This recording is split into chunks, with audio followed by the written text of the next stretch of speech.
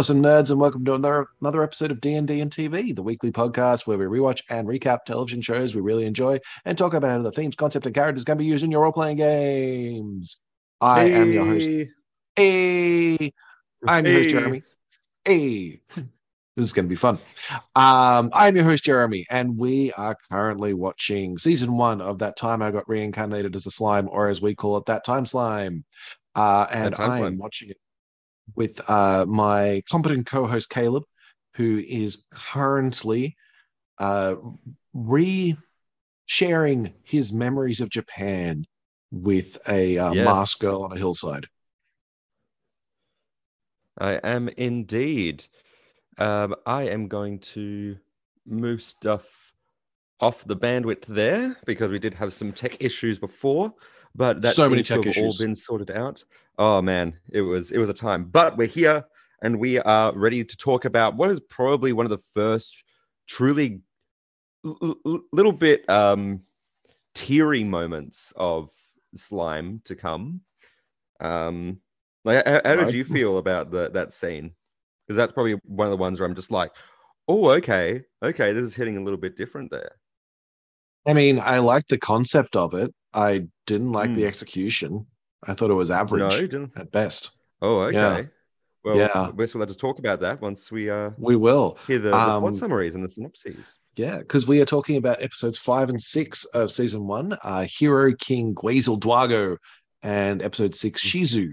In these episodes, thanks to Rimuru's skill, Kaijin was able to finish all the longswords and deliver them to the king. So the two of them celebrate by heading to a bar staffed by lots of elf girls.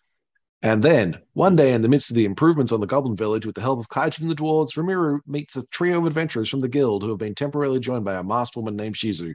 Fuck's sake, even narrowing it down to the one first sentence, is this massive thing. All right. Yep, cool. That's fine. Just gotta love those run-on sentences, huh? Oh, and that's only that was barely even a fifth of the synopsis for it. Yeah, good lord. Hey, all right. Anyway, that's the kind of thing that happens. Yeah, pretty much exactly where we left off the last episode with them hanging out with a bunch of elf girls. And then a dude shows up and is like, "Oh, you didn't finish the swords, but you did finish the swords." And Kaijin punches him because he's a racist, and I loved it. Yep. But that means Kaijin gets just a exiled. Classic politician. Because what's his name? It's Vesta. What's the politician's name again? Esther. Vesta. Yep. Vesta. That's it. Vesta. Yeah. He's good. He's a great. Yeah, he's a massive dick. He's a great heel. It's very interesting to see a lot of the people that do tend to be the villains in That Time I Got Reincarnated as a Slime are usually people that are in positions of serious political power.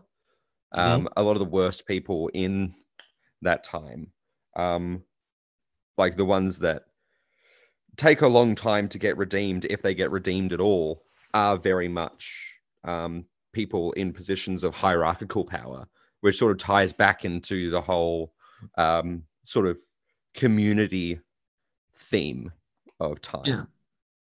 That time slime. I was interested, because at the end of it, of episode 5, basically Hero King Gazel Dwargo stands up and is all like, "Vesta, you keep lying to me and now you're a bad person. Or you're always a bad person, so I'm going to kick you out." He's like, "I just wanted to help."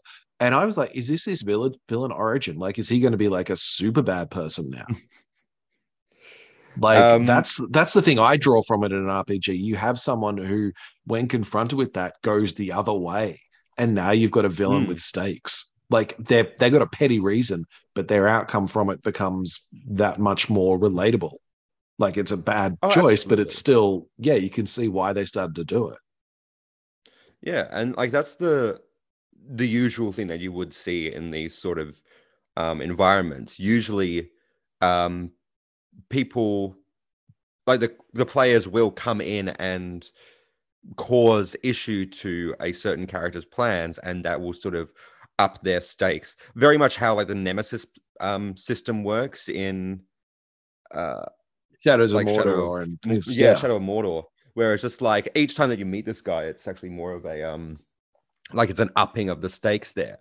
But I think it might also represent something that is quite interesting and could help as well with reintroducing characters without having it constantly be like, oh, now we're just making enemies everywhere.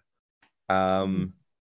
I like how it's actually maybe suggested that moving forward, it's Vesta sort of looking at his stuff and being like, oh, oh shit, there are actually people out there that are better than me and that can do a better job. It's something that anime, especially with these very hopeful characters, especially if you've got characters that basically end up succeeding and going further in a particular field that a particular another like NPC, perhaps an antagonist, was interested in at some point. It can make them go, oh wait, oh shit, these guys actually have some good points or some good methods. I'm going to then do that. And then suddenly this character that used to piss them off suddenly comes along and is just like, hey guys, look, I fucked up. I messed up. Sorry, I'm not sure if you have to bleep that. No, I'm not going to edit that out. They fucked up. Okay, so yeah, they fucked up. So in the end, it's a situation where, yeah, you absolutely up the stakes. But I think there's also a point to be made of seeing the ways that you have impacted positively, not only in an environment, but upon certain people as well. I mean, I like that idea of impacting the NPCs and the choices meaning something, but I want RPG. Like I love the idea of someone coming to you and go, "Hey, you made a difference," and oh, I see things better now, because that's the wish fulfillment I really want. But I also really want to punch Nazis in the face, and I don't want Nazis to have to like come to the realization. I want to, like, when there's a villain, when there's like a full out villain, I just want to destroy them. I don't want them coming to a realization that I'm better than them. Yeah. And it's And I like guess it that's feels the thing. hopefulness is good. Yeah, continue. And this is a good way of doing it. Like I like that realization. I like it particularly because it's through words and actions, and it's the influence of a character on the NPC in this case. But part of me wants punching. Yeah, Which is why absolutely. earlier when Kaijin like lays it, like really takes a swing at him. Like he's being all racist against Rimuru and he's like pouring wine on him. And he's like, oh no, I'll just be good. And then Kaijin comes in and just takes a swing and it starts off the whole trial. I'm just like, yeah, Kaijin, smack him up. Yeah. That's what that guy Absolutely. gets. And that's exactly it. Like in the end, like it's all about trying to figure out, okay, what's decent retribution in a particular case. So like, for example, have you ever had situations where you've introduced an NPC that was kind of a dick and your players end up like breaking Geneva Conventions at this guy? Yeah. Have you ever had situations like that? I haven't specifically. I've had well, sort of actually. I have had one Yeah. case. This is in a Curse of Strahd game. There's one NPC who's trying to basically bring the fish back to the lake by sacrificing people. And he's kidnapped someone, he's about to chuck them overboard, and that's when the party encounters him. And there was a moment when the party like rescued the girl in the sack and like started to take her back. And the three rogues of the party just like, we're just going to hang back a second with this guy. And everyone else kind of went off, and the rogues enacted retribution, which they felt was justice. And it was that little bit of, the others don't get to know about this, but we're going to mess him up. Yeah. And like that's the thing, like trying to figure out what's the best case scenario for that. Like hopefully, like in a lot of scenarios, it is a case where honestly, just punching the guy in the face is enough. Like if he's being a dick, if he's being a racist, you just punch him in the face. If he's being if he's trying to overthrow the kingdom, maybe you kill him. Yeah, exactly. Like what is the largest amount of harm? Because you like Vesta in the grand scheme of villains within that time slime is petty. He's a Yeah. petty little like minor politician. Like honestly, you wouldn't want to see this guy get tortured. It like maybe punched in the face a few times, maybe given a wedgie or two, Yeah. We but want to see him be humiliated, but not injured. exactly, and trying to find that and trying to set that up with players can be difficult sometimes. Um, I think it's one of those cases where you kind of have to be on the same wavelength of mm, of severity. yeah, Like I'm rewatching campaign 2 of Critical Role, and there's the character of Marius on their ship, mm, who the PCs for some I can't remember honestly. I tried to watch when I got up to that bit. They take an instant dislike to him, yeah, and they bully him. Like it's full on bullying, but it's played for yeah, laughs. And it's just yeah, like, yeah, but because he's kind of a dick. yeah, So but they don't like, toss him overboard and feed him to sharks or anything. They just kind of, haze him. They say, "Hey, Marius, have you killed anyone yet?" He's like, "Oh no, you don't need to kill someone." Like, no, you do. You do now. Come back in an hour if you killed someone. Otherwise, don't come back, kind of stuff. But they're just bullying. It's not yeah. it's not leaving him to die on a forsaken rock or anything. Mm. And so it's I that think that's sort proportion of because sorry, I interrupted, but it no, seems like continue. that where you're on the same wavelength. It's like you understand that you've created this character who they dislike, and you're like, this is Mm. the level of it. If it gets out of hand, then I'll step in. But if it Mm. doesn't, then feel free. So it's kind Yeah, of exactly. knowing what how far they're gonna take it. Exactly. I think it can be down to this dichotomy between trying to preserve the integrity of the world and also trying to preserve the sense of collaborative storytelling. If they're like in a particular case, you sort of have two options there. One, you make it very clear that if someone really looked into this, um, they really are just hazing this poor guy. They really are just this random dude that just for whatever reason they've taken a disliking to, Yeah, and you can use that as like maybe the party isn't always nice guys, or you could really. always have it if they oh yeah, surprise surprise, PCs aren't always nice. But I guess the other route you can go down is that if they have been like, hey, go kill this dude, and then in an hour later this guy comes back covered in blood, sort of being like, okay, I did it, will you accept me now? um I like and that because you like can sort of either make them play it for go, humor. Yeah, yeah, how do they exactly. go?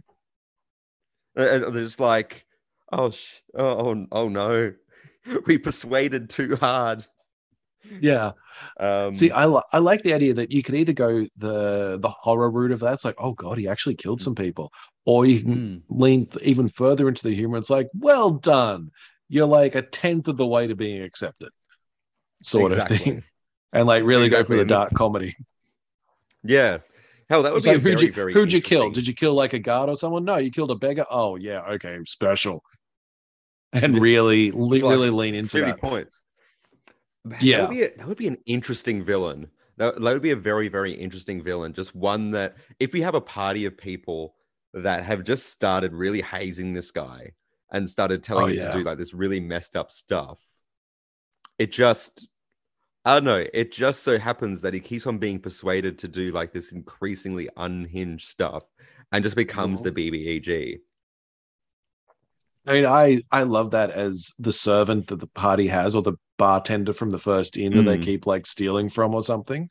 And he's like put yeah. everything into motion of, and that's how I'm going to destroy the world, just to kill you, kind of Yep. thing. You've been increasing in power for too quickly for too long.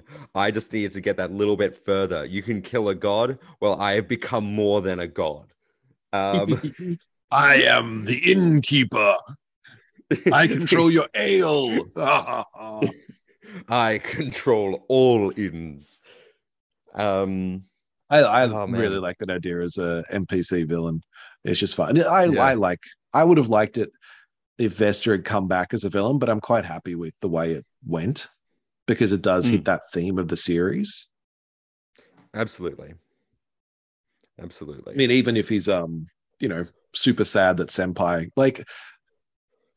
Gazel Senpai rejected Dwargo, him.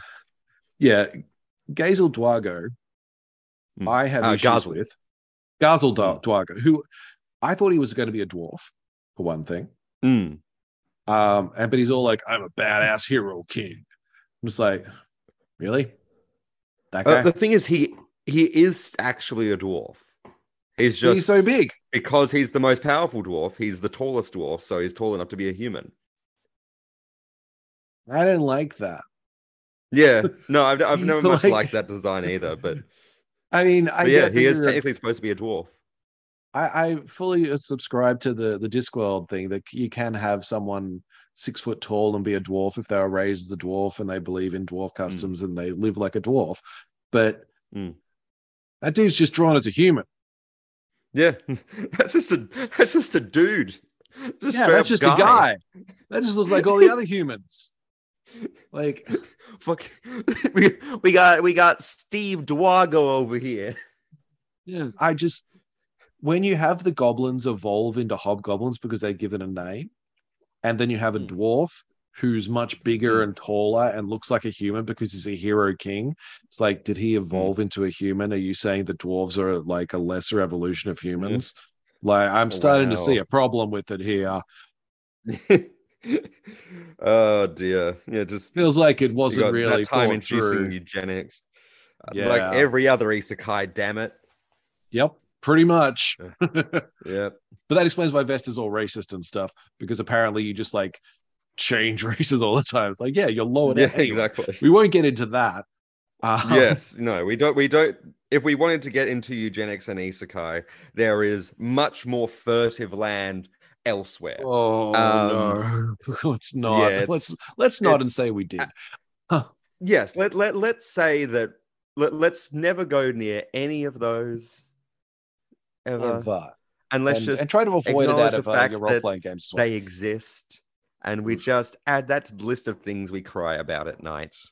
Yeah. Speaking of things we cry about at night, I want to talk about the trial. The trial. Yes. Because I quite liked. Well, I didn't like the way the trial was handled, but it did make me think about how trials occur in an RPG. Because trials in real life are incredibly drawn out, slow things.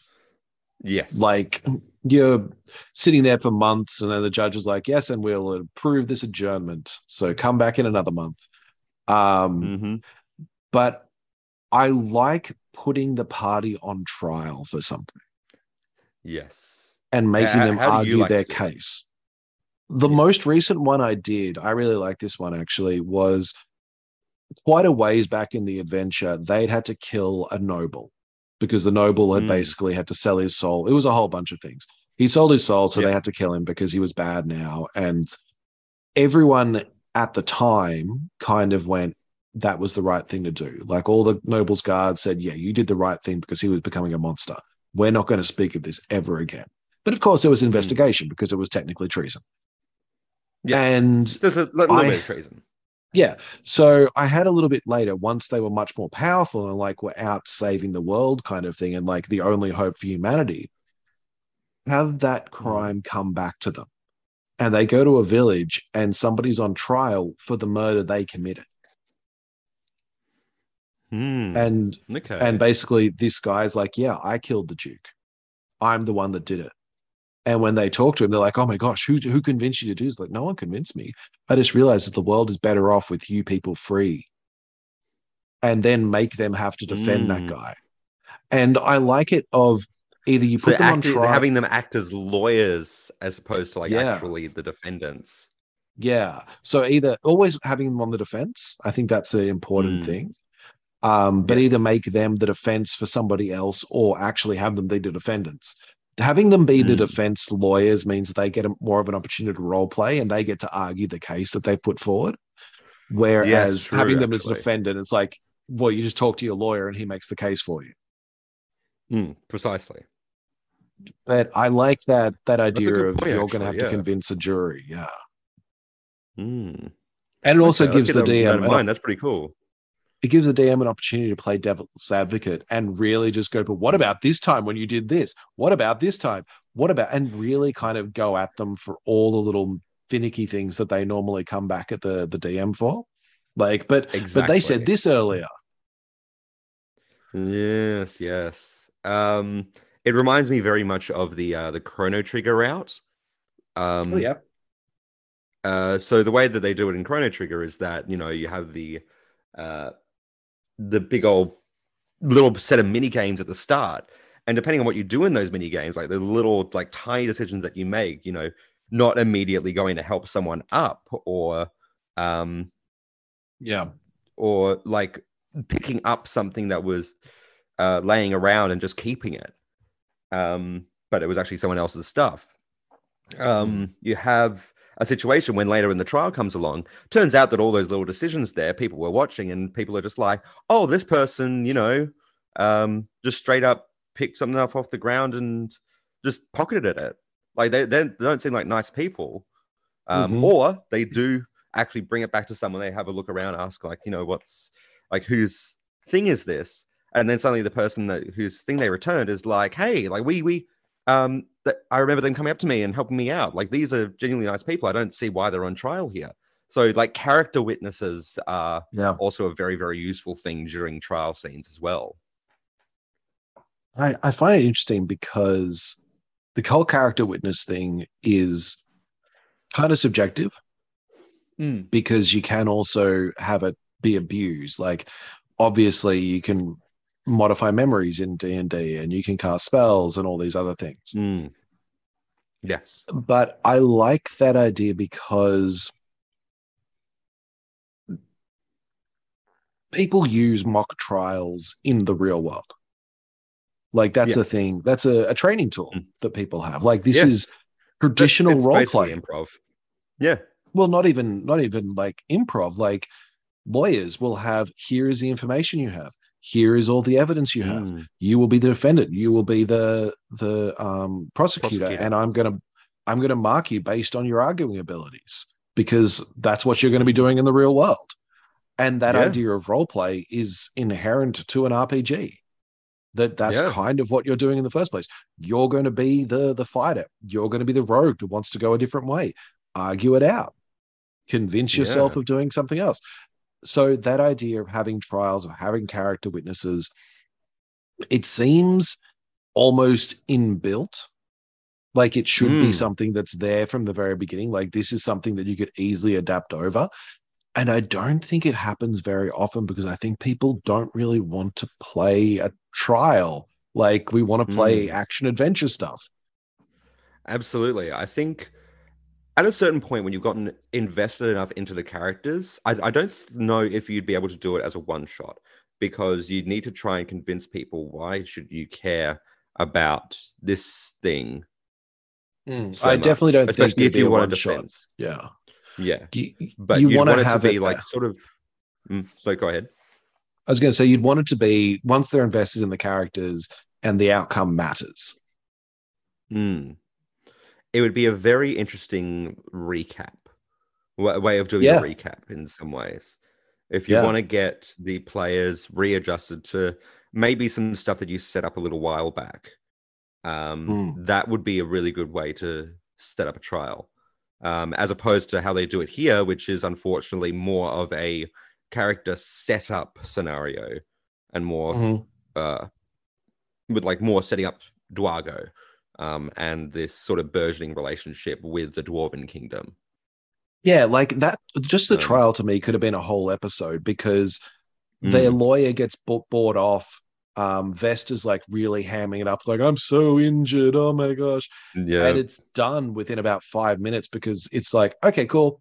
Your defense lawyer has been bought off. So he's just buying the same side. You don't get to talk. The king makes a decision. The king inquires about Kaijin's character or something and then decides in a different way. And it's like, there was no interaction in that. That was an NPC deciding your fate. yeah, So that yeah, was a tricky. I would have liked them being able to prove that Vesta was lying or prove the defense attorney was bought off Like that to me is an adventure.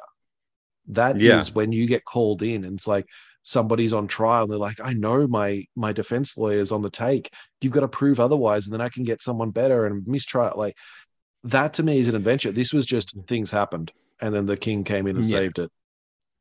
Yeah. And that's the thing. I think part of it is down to the fact that it's not really where Slime wants to No. have its focus. No.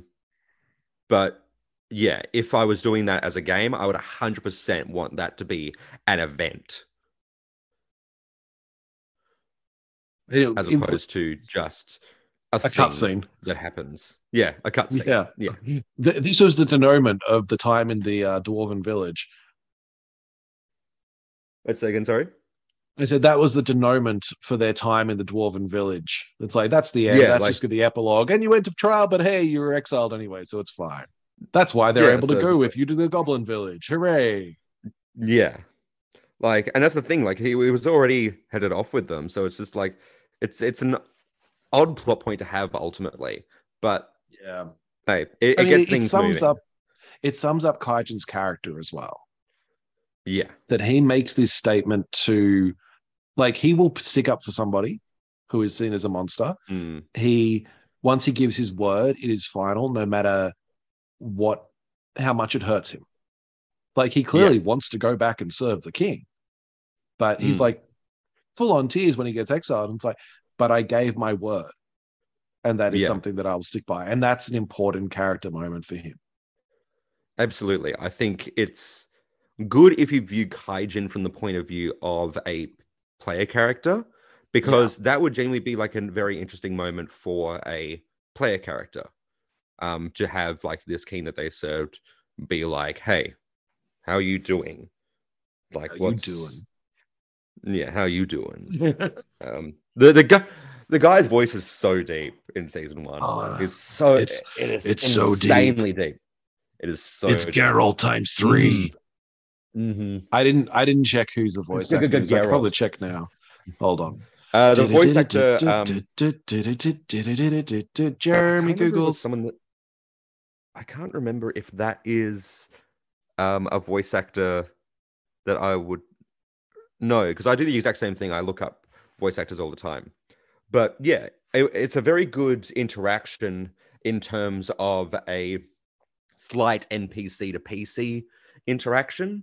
But Kaijin, I feel, doesn't really have the staying power as a player character, which is why it definitely feels like a conversation between a bunch of NPCs. Yeah. Like Kaijin's really cool as a character, but not a PC type character. Yeah. And but that does feel like a lot of this series so far.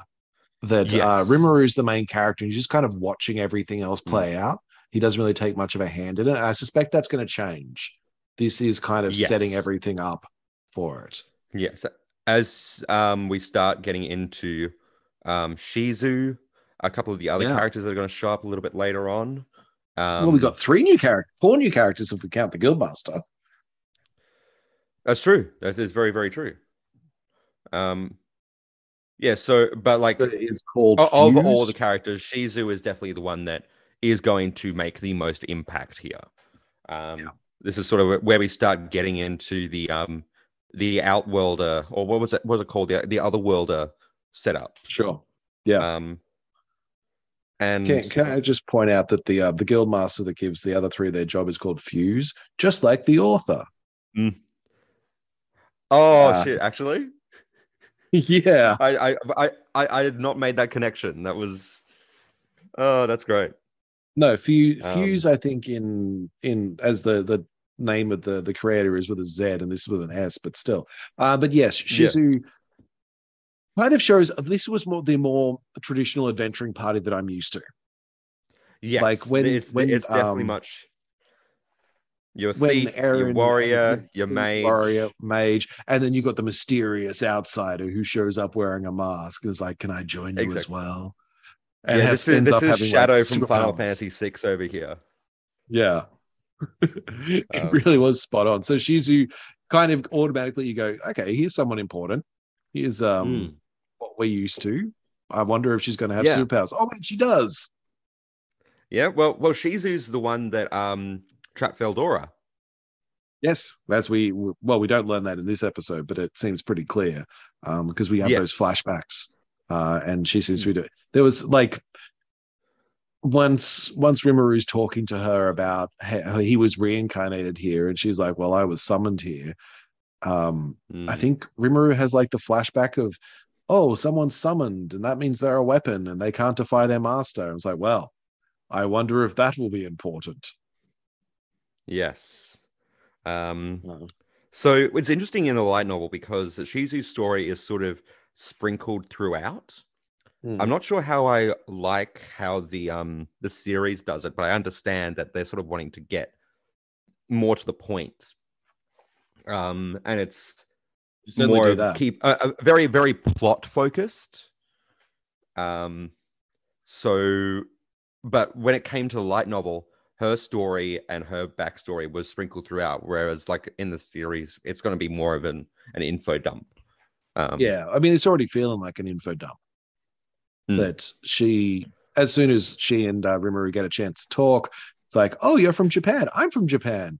Hey, I came through. Boom. Here's all the stuff about me. Boom. Here's all my summoning stuff. Boom. It's like, all right. And then we get a flashback of when she arrived, and like, there's this fire demon. And it's like, all right, so I guess you're inhabited by a fire demon now. Yeah. Like that literally by a summon. Yeah. Yeah. Literally by a summon.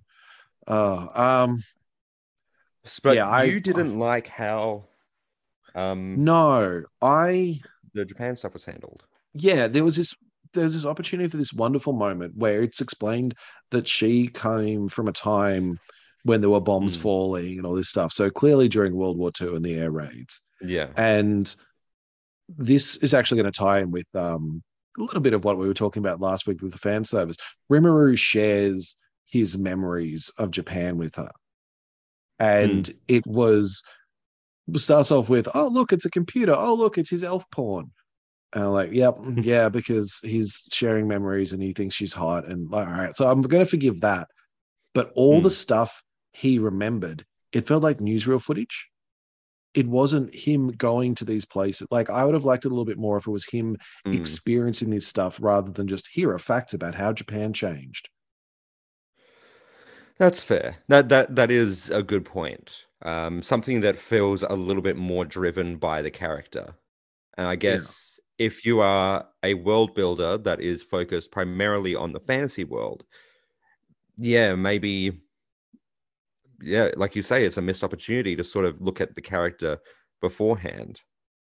And there was a little bit as well that after like she shared all this stuff, she says, I really wish my mother could have seen this because her mother died in the bombings. I'm like, your mother died in 1945. A lot of this stuff was happening in the late 90s, early 2000s. Chances are she probably would have died anyway. But like, it's likely. Well, there's the thing. Like, you would have been probably dead too. Well, her mum died in the explosion. Remember that at the very start of the series, you see like the bombs flying down and Shizu gets caught in the fire. I remember that, but this is my point, that was in the 1940s, and it's been a good 50, 60 years since then. Like, her mother, whether she survived those bombs or not, wasn't going to see the Tokyo Tower, like, completed. She wasn't going to ride on a bullet train. She wasn't going to be able to buy anything from a vending machine. She doesn't get to see the future that Rimuru lives in, is my point.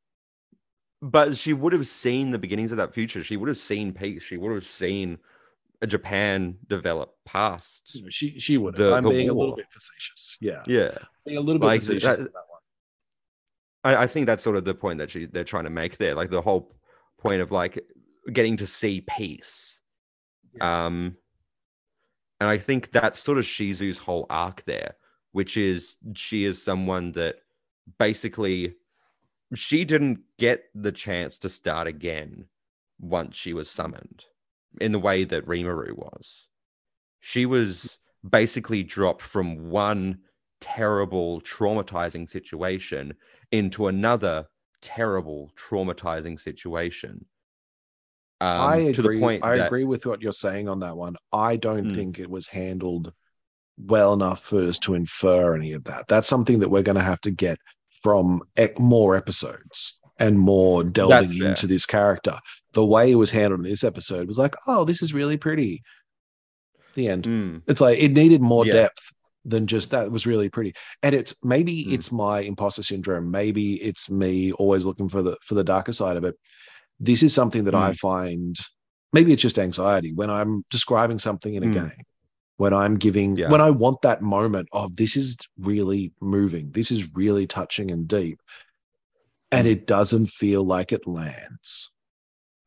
yeah. And it makes me think, what would make it land? What do we need to build up? Is it an anticipation of up to that point? Do we need to lay the groundwork more, which is what I think Mm, needed to happen in this case? Or exactly. is it something that you can just do with very simple visual storytelling? Like, can you just do that in the moment and really get that reaction from someone? Yeah, honestly, I think it's why I prefer the way that the light novel sets it up, as Hmm. opposed to the show, whereas that interspersing of the thing, so you sort of get a sense of what Shizu has had to go through, throughout all this, in order to get to that point. Uh, I'm coming from the point of Yeah. view of someone who's seen it a couple of times, and knows the meaning, like the weight behind getting that. I think making sure that there is that setup. I think another thing as well is to also have an eye out for what your players are looking out for.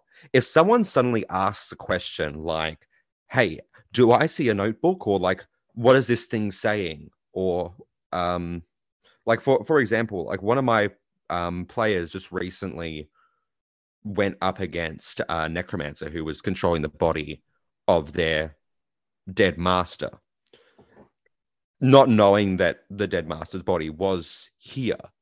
So they have to go and kill the heart of this necromancer in order to stop the uh, this body continuing. Mhm. Uh, and so of course looking for the heart, but they're also like, is there anything else there? Sort of giving me the sense of like, oh, you want something a little bit more. You want something to feel worthwhile to you. Usually, if a player is like that, it means that they're primed for the gut punch. It Yeah. means that they're sitting there being like, I want to really feel something out of this, and that can be a good thing to watch out for. Sometimes it won't be as explicit as that, but sometimes there is a good point to sort of go, yeah, there's a notebook there, or there's a letter there, or there's a trinket that would have had a little bit of meaning to you. Mm. Um, like when players, like when you see them going for a little bit more, you're just like, okay, you're invested, are you? Okay, gut punch. Yeah, Get, when they start looking into the world, when they start exploring the world and wanting to know mm, more detail about it, it's because they're interested. And it's because not that they necessarily want the gut punch, but they want to experience it. mm, But when you realize that they're wanting to experience it, you can go for the gut, as it were, yeah, because that's the experience you want to give them, apparently. mm, Um, but it's yeah, because they're like, expecting that emotion, they're expecting that feeling to come through. They're wanting that. and your job as a DM doesn't start and end at just, the interactions with what you've written and the interactions between the players. You also have to listen to what's being talked across the table. What's the stuff that people are making jokes out of, or what's the stuff that people are just like, oh, remember old mate there and stuff like that, because that's usually the stuff that they've been talking about in amongst themselves when they've had their like little water cooler conversations, or like been Mm. talking about the game itself. Like those points where you start seeing them make the little in jokes, that's the stuff that you want to go, okay, that obviously had an effect on you. I mean, That's we're where I we're can both plumb the depths. we're both looking at this from a game master perspective because that's what we will play most often. But that's advice for Mm, players listening to this. Tell your game master the bits that yeah, you really enjoy. Tell yeah, them, hey, I keep thinking about this bit. I keep remembering this bit. When I tell people about our games, this is the bit I recommend or remind yeah. them or tell people about And because believe me, that's the yeah, bit. I mean, the game master will love to hear it for one thing. but it also Yeah, gives the them that game master will go information. to sleep smiling if you tell them that there's a particular part that you've really enjoyed. But it also gives them that permission to go, okay, well, we can lean into that. That's the kind of stuff you enjoy. All right, we can get more into Yeah. that. And because we don't know, we love feedback, but we have no idea what's going on. God, no. Like, my players keep on making cracks about the fact that I do cliffhangers all the time. Damn right, you should. Yeah, absolutely. How are you going to get them coming back? By crafting a good story? I'm trying that shit. My But players cliffhangers make seem to be crack. the main thing. My players make cracks about the fact that I dangle something shiny in front of them quite regularly. Yes, the keys. Yeah, and sometimes it's literally just to fill in time, and sometimes Yep. it's like plot hooks and just to see what they want. There was one great instance where I needed to fill in some time on a journey of a skyship, and I basically just did a random encounter, and the captain said, "Cool, we're going to try and beat the record for how long you can do this trip in." So during certain hours, we're going to see if we can go faster, and we're going to ask everyone to stay off the deck during that period. And it's like, cool, that makes sense. But the players were like, something's going on. We need to investigate. We need to check and find out what's happening. I'm like, sure, we can spend 2 hours of you trying to get on deck during the lockdown period. That's what you want to do. And I'll quickly but it was Google literally just and great see flavor what for the would be on game. deck. Yeah, it's like great. As soon as you get caught, they're going to send you back down and be like, no, don't do that. And because they tried so hard, I did actually end up having a thing like involving it. Like there was a spy who was dropping leaflets over the side as they did it, which wasn't anything to do with the ship, but it was just a random happenstance. So they only found out because they were sneaking around. So I got to reward them. But that idea of here's a shiny thing, go get it, and just see if they go get it. So that's what I get. Like if they don't want to go get it, then that happens. But that also gives me, I was going to say, that gives me the information that they can expect that they can start to realize, okay, this is just a shiny thing, but sometimes it's not. And we start to know the difference. Like I can do that and know they'll enjoy it. And I know that they talk about it. And yeah, it lets me know that the game is hitting the way they want it. Exactly. So yeah, that's what we sort of should try and do. Like always check the stuff that everyone's invested in. And making sure that you're setting things up. Like that's the other thing. You can't be just have someone go, oh, I want this particular thing. And straight up give it to them. Like I need to, as a game master, make sure that we're establishing the reasons that it is there. So like, for example, the same party. One of them at the very start asked for an owlbear mount. And I was like, okay, you're not going to get that straight away. But in the background, I'm like, okay, you are on a livestock cargo ship. Everything goes tumbling out. Some stuff has survived, some stuff hasn't. And then you see like sort of a runty owlbear going around that seems okay with being ridden. Chances are that it was most likely on the cargo ship that you guys all fell out of. And making sure that it doesn't feel like I've put it there just to say yes to the thing, but to sort of establish it's there for another reason logic that they can. Exactly. That there's a reason for it being there. It's not just because you said it. Yeah, exactly. Yeah. We are not God. We are just intelligent. We're not God. Designers. We're just a genie. You're just a genie. Yes. Yeah. Snap your fingers, and what you want will appear somewhere in the world. It's somewhere. You just might not get to it, but it's there. Genie. Yes. That idea of the knock-on effect of they want something and it kind of appears and they have to have the adventure to get it, or it kind of comes through from the storytelling.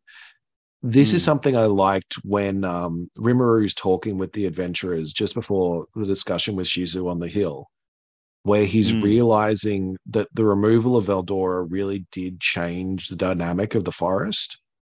That he's like, oh yeah, that when there's more goblins in the village, he's like, what's going to happen to them if I send them away? And the sage is like, well, the orcs and the lizard man and the other monsters are probably going to kill them. It's like, oh, well, that's probably not good. Maybe I'll take them in. but I like that idea of the start of a campaign being, and this ties in with those 3 adventures as well. The start of the campaign is Veldora's vanished. Yeah, and you that don't know, is a no one knows massive why. inciting incident. Yeah, that no one knows why. So the adventurers are chosen to go out into the cave and find out, and that's your first level adventure. And then you're given your second level adventure, and that's to go into the forest and you discover these slimes and these goblins, and it kind of, there's another story going on. Like Absolutely. you have these major events occur, and the party is a very small piece of that. And they're going to work their way up to being maybe the ones in charge, maybe, but it's just kind of the responses to that event. It's something that the Dungeon Master's Guide for D&D 5th edition does actually mention, where it's got the inciting events, and it might be an earthquake, it might be the change of nobility, it might be a war or an invasion or just a cataclysm of some sort. But that idea that the status quo has changed, and that is changing how everyone reacts. And in an ideal world, and honestly, a world that your players are going to be the most invested in, you want an inciting incident that is somehow caused by the players. It's why the sort of unleashing an ancient seal, or pulling a sword out, or accidentally stumbling across this secret, like you see someone get killed, or come across this plot. If the players have had some form of play in that inciting incident, that will mean that they are going to be more invested. And especially if it is an inciting incident that can be branched out into a whole bunch of different things. So, I mean, I partly agree with you there. I think it does give them that level of investment into the adventure. But it is also very difficult to set that up, because what if they decide to go the other route and don't see the murder? What if they're not? I'm a fan of the Eberron setting, and part of that is that there's already mysteries that are existing before the party comes along. And those are the inciting incident.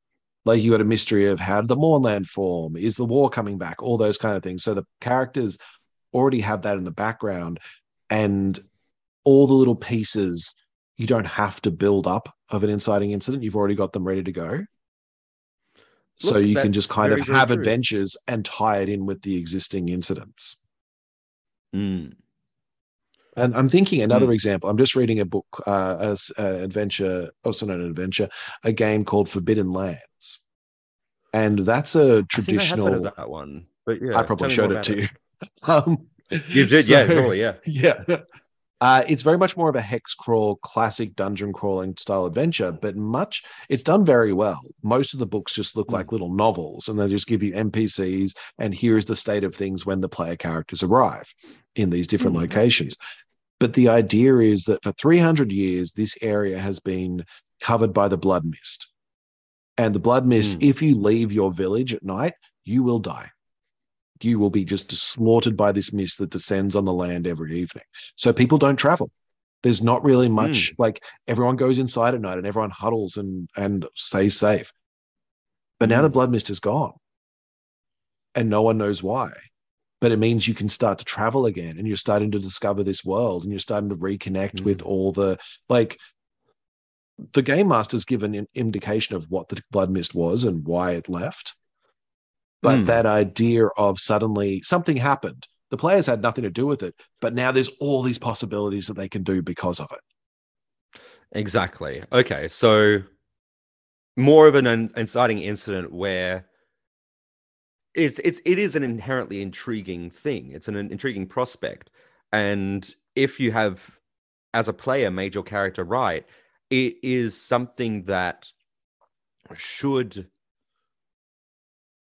There should be something about your character that does interplay well with that inciting incident. Yeah, have a reason for it. Like, we'll use the blood mist as an example. Do you have relatives in another town that you've never been able to visit before, and you want to see what happened to them?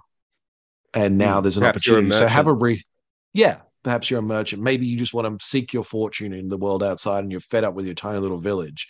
And this is the same case. If you have a murder kick off your adventures. If you have a nobility, like the change of rulership, maybe you were a guard in the old military and now you're out of a job. Maybe it wasn't a comfortable handover of power. Maybe there was a coup. And again, the same thing. You're a guard and now you're on the outs or wanted by the law.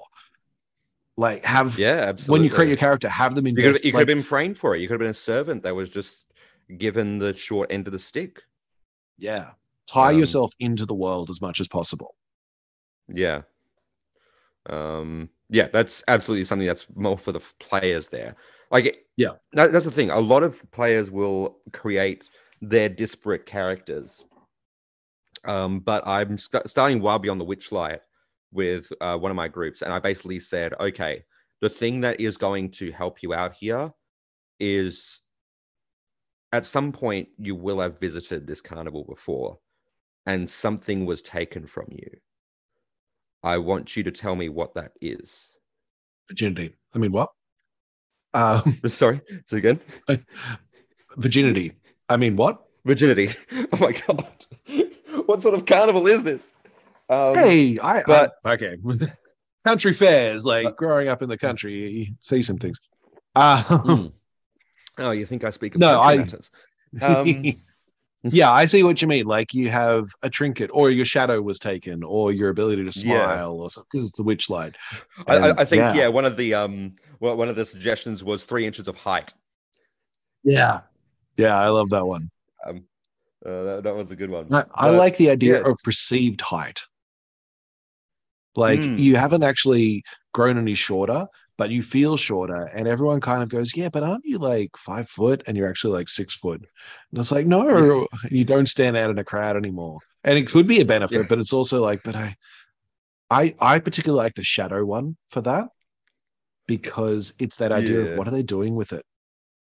Like, what's going? Why is my shadow gone? Yeah. Anyway, Wild Beyond the Witchlight. So, tying them into the adventure. Yeah. And so and making sure that that's the inciting incident. It just so happens that now all of you guys are in the same place, looking around for whatever is around.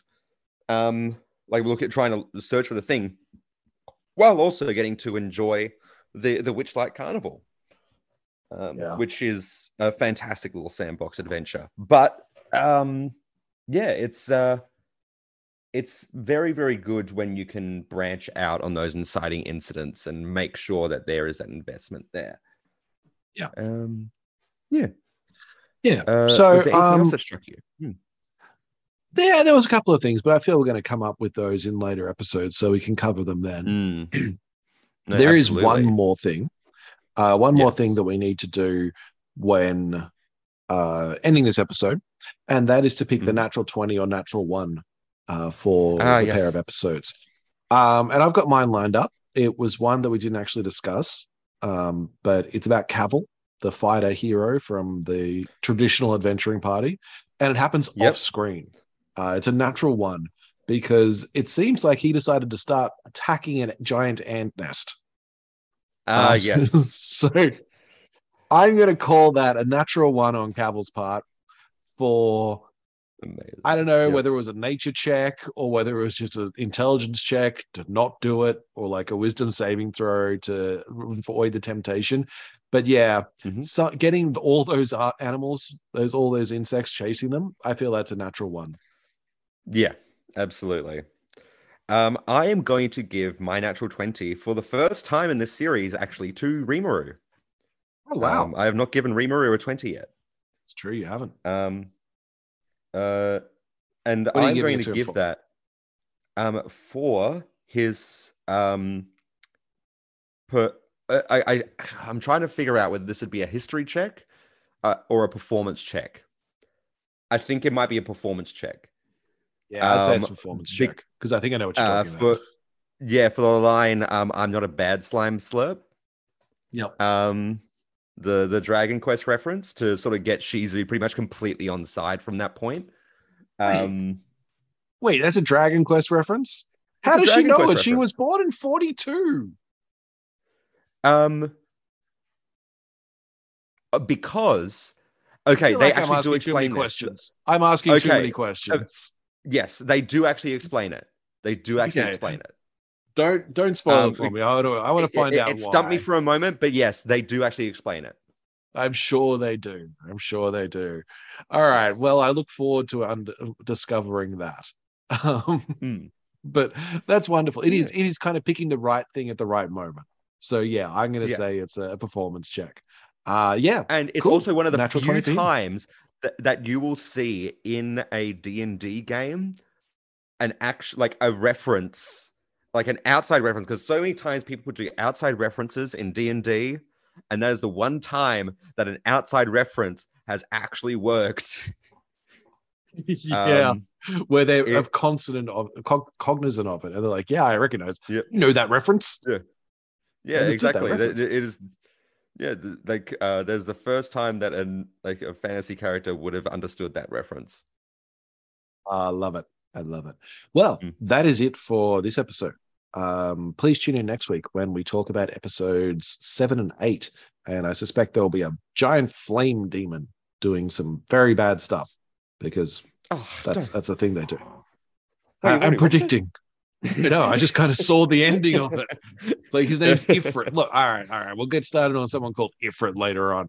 But until well, if you would like to get in touch, you can send us an email. The email address is dndntvpod at gmail.com, or you can get onto Instagram where there'll be screenshots and other news, which is at Gmail at dndntvpod. As always, we are brought to you by Masters of Alchemy, the premier game mastering service in Melbourne. It is wonderful, so go check it out. It's mastersofalchemy.com. It's very exciting that there's going to be a lot of games coming up in their future and probably going to be at Oz Comic Con, probably going to be at PAX, lots of stuff to do. But the best thing you Fingers could do crossed. is, leave a rating and review for this episode wherever podcasts are found, because it gets us out to more listeners and to tell your friends as well. And eventually, once I have enough reviews to fill out an entire episode, I'm going to read them all out and say why we're awesome. Most importantly, thank you for That will listening. help us go to sleep smiling, much in the same Yeah. way as any other reviews from players. Stroke my ego. Stroke my ego. Yes, Um, please. so until next time, stay safe, be kind to yourself, may all your hits be crits, and we'll see you next time you get reincarnated as a slime. Catch you later, guys. Have a good one.